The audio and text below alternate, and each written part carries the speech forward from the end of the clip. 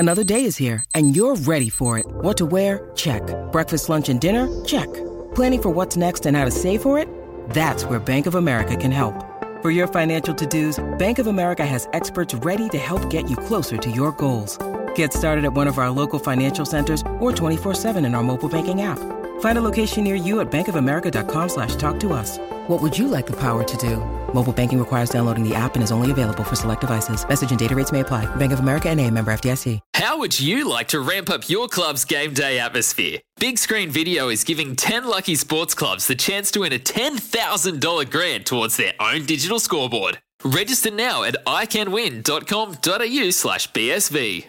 Hey Santa, you could win in APCO's Cash for Chrissy competition. That's right, APCO Joe. There's 1K to brighten your day. And 1K to give away to a mate for Christmas. APCO's Cash for Chrissy on now at APCO. We're going to go to basketball, and we're going to go to Mull, Andrew Mulligan, because the New Zealand Breakers now officially have a firm grip on the ANBL wooden spoon after their most recent 99-89 loss to the South East Melbourne Phoenix, and are set to wrap up this season as their worst in their 19-year history. Meanwhile, in the United States, the NBA's play-in tournament tips off tomorrow to decide the 7th and 8th seeds in the Eastern and Western Conference. There's plenty going on in the world of hoops. So, Mull, thanks very much for giving us a bit of your time this morning. The perfect bloke to talk to.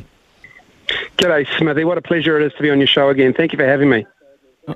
No problem at all. I love it, Mull. Hey, look, in the Breakers, they take on the Kings tonight, who are red hot.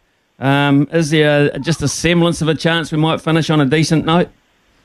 Absolutely not, Smithy. Thanks for your time this morning, Mo. I'm just being brutally honest about. There's always a chance. It's Jim Carrey and Dumb and Dummy. So you're telling me there's a chance? The game isn't tipped off yet. There are a chance to win, but these guys they want to go about their off season pretty damn quickly. Their body language at times you can read into it. There's signs of frustration. There's signs of this has been such a drawn out, dragged out season, having to play in Australia. And you know what? I do really feel for them. Yes, they've got the wooden spoon. Yes, this is the worst record-wise Breakers team that's ever been in the league. But this by no means isn't the worst team the Breakers have ever had. I mean, there were some terrible teams that Andre Lamanis coached before he won his championships, before they all figured it out. And we're here now talking about this Breakers team that will pin their success on the two French kids that they brought in, Hugo Besson, the 20-year-old, Ousmane Dieng, the 19-year-old, both heading towards the NBA draft. Maybe an outside lottery chance for Dieng, but that's what they'll say is a success for this season. And Yanni Wetzel, he's been a proven performer time and again for the Breakers, the centre, but that's about all she wrote for them. They've been without Tom Abercrombie, their captain, who is such a steady and veteran influence on the squad when he plays on the court.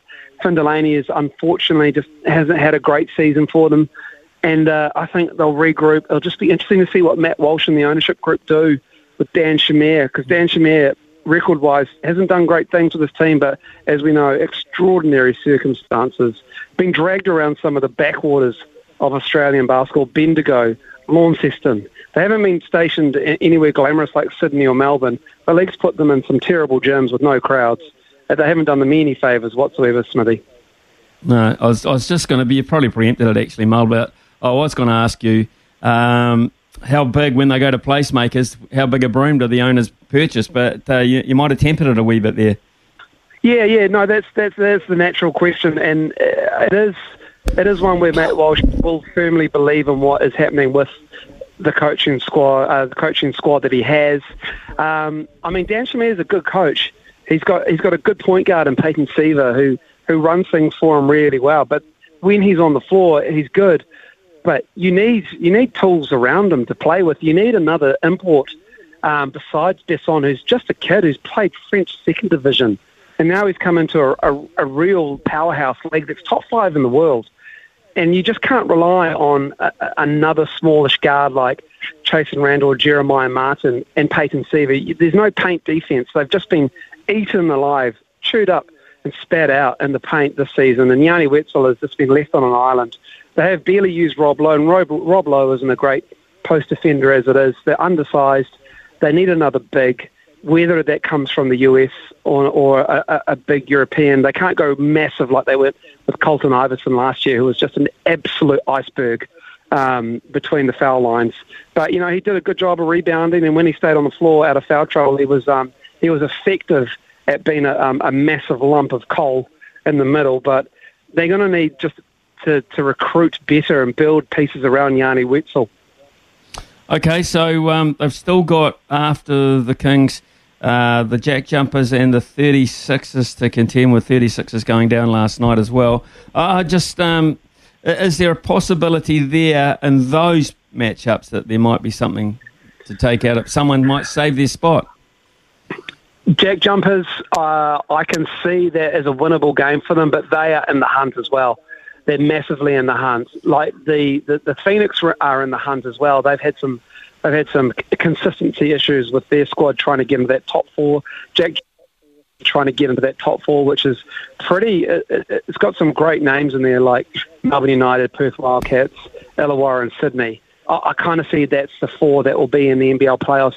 36 is definitely targetable. But then, you know what? That game, those games, you're 1 foot on the plane. You can see the light at the end of the tunnel. And, you know, you've been in sports teams, Smithy. You've been on long tours yourself. When you see the light at the end of the tunnel and things aren't going your way in, you know, a relatively foreign environment, you can't wait to get home, right? Look, it's true. It's absolutely true. I mean, I'd have been, I take my hat off to all our franchises over there. I've been in places where even in nice hotels and things, Mark, when you're getting the best of the best, you get down. So, you know, when you look around your surroundings and you're in this room and you think, God, being at home, I've got a nicer place at home. You know, I can control what I'm doing more at home. Why do I want to be here, especially when things aren't going right? So I can totally buy into that concept. Don't worry about that. And seen it many times with many players as well. Let's move on, mate, if we can, to the NBA play-in tournament. Now, this is an interesting concept. One, do you like it? And how do you see it going? LeBron hates it. I love it. And ironically, LeBron hates it so much that his Lakers team didn't bother turning up for it. Beautiful. They were eliminated last week. They've just fired their coach today. I love the play-in tournament, Smithy. It was born out of making it competitive, the NBA bubble in 2020. The teams that were within a shout of making the playoffs when COVID interrupted the NBA season, they all took them to Disney World in Orlando, and they all sort of, this group of teams fought it out to see who could make the playoffs. I love the idea. They've refined it now, so teams 1 to 6 are safe. Teams 7 through 10, and it used to be 8 teams in each conference, teams 7 through 10 in the standings play off for the right to make those last 2 spots. So 4 teams into 2 spots in either conference. And the East has been probably the most fascinating one to watch because the Brooklyn Nets have made a major trade for Ben Simmons from Philadelphia, a defensive point guard who's 6'10", hates shooting the ball, but is great defensively, can create shots for guys like Kevin Durant and Kyrie Irving. He may be back for the first round. They're in the 7th spot, so they play the Cleveland Cavaliers, who are in the playoffs technically for the first time since LeBron James. And then in the other matchup, you've got 2 high-scoring young teams in Atlanta and Charlotte. They'll be fascinating to watch. The loser of that series, the loser of that game, I should say, goes home, goes to the lottery. The winner plays the loser of the Cavs and the Nets, so you get a second life if you're in that 7-8 matchup. And then you're set for the playoffs. I love it. It brings a sense of elimination and a Game 7 vibe to the NBA playoffs straight away, because usually the first round series, some of them can be quite interesting when they're matched quite closely in the standings. That's a good indicator of what they are like as a quality team. But you usually get a few blowouts, a few sweeps. So this brings a bit of spice to the playoffs, and I'm all for it. It's great from the NBA, and incidentally, the NBL will probably do something similar next season, where maybe teams 5 and 6 have to play off to see who plays for team 4 into the playoffs for the NBL next season. That might be a possibility as well.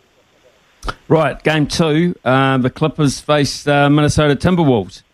Yeah, the Timberwolves are firing at the moment. They're firing at for the season. They're young, they're brash. Carl Anthony Town, he's a big man who won the three-point competition at the All-Star weekend. Anthony Edwards is an absolute bull.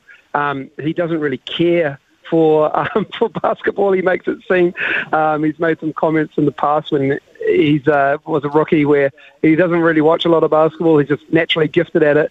Patrick Beverley has been a great addition, a former Clipper who is a point guard, and he just gets under the skin of everybody he plays.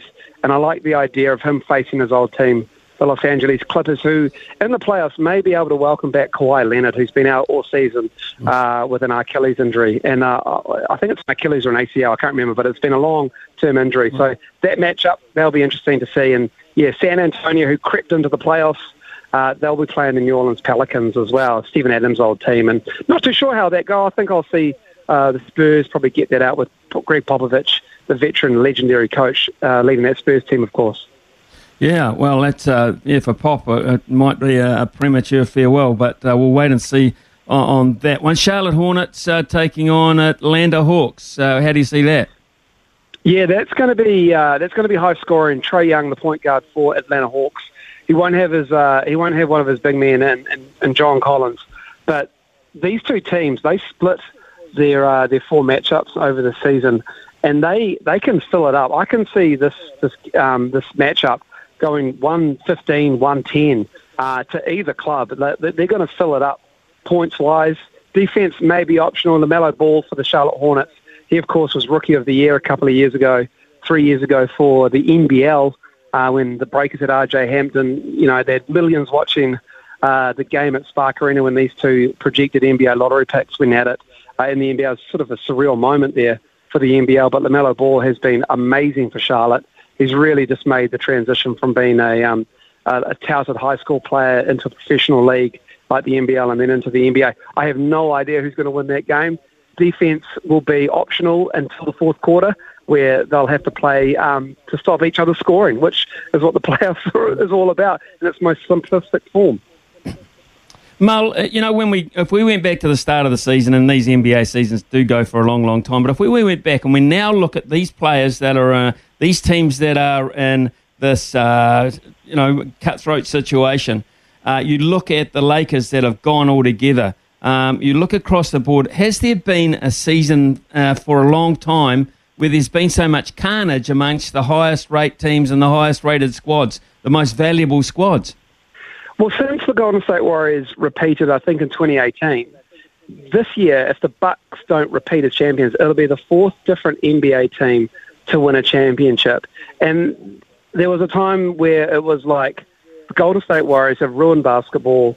They've made it unfair. They signed Kevin Durant. He left, and that suddenly just made everything wide open. LeBron left Cleveland, went to the Lakers.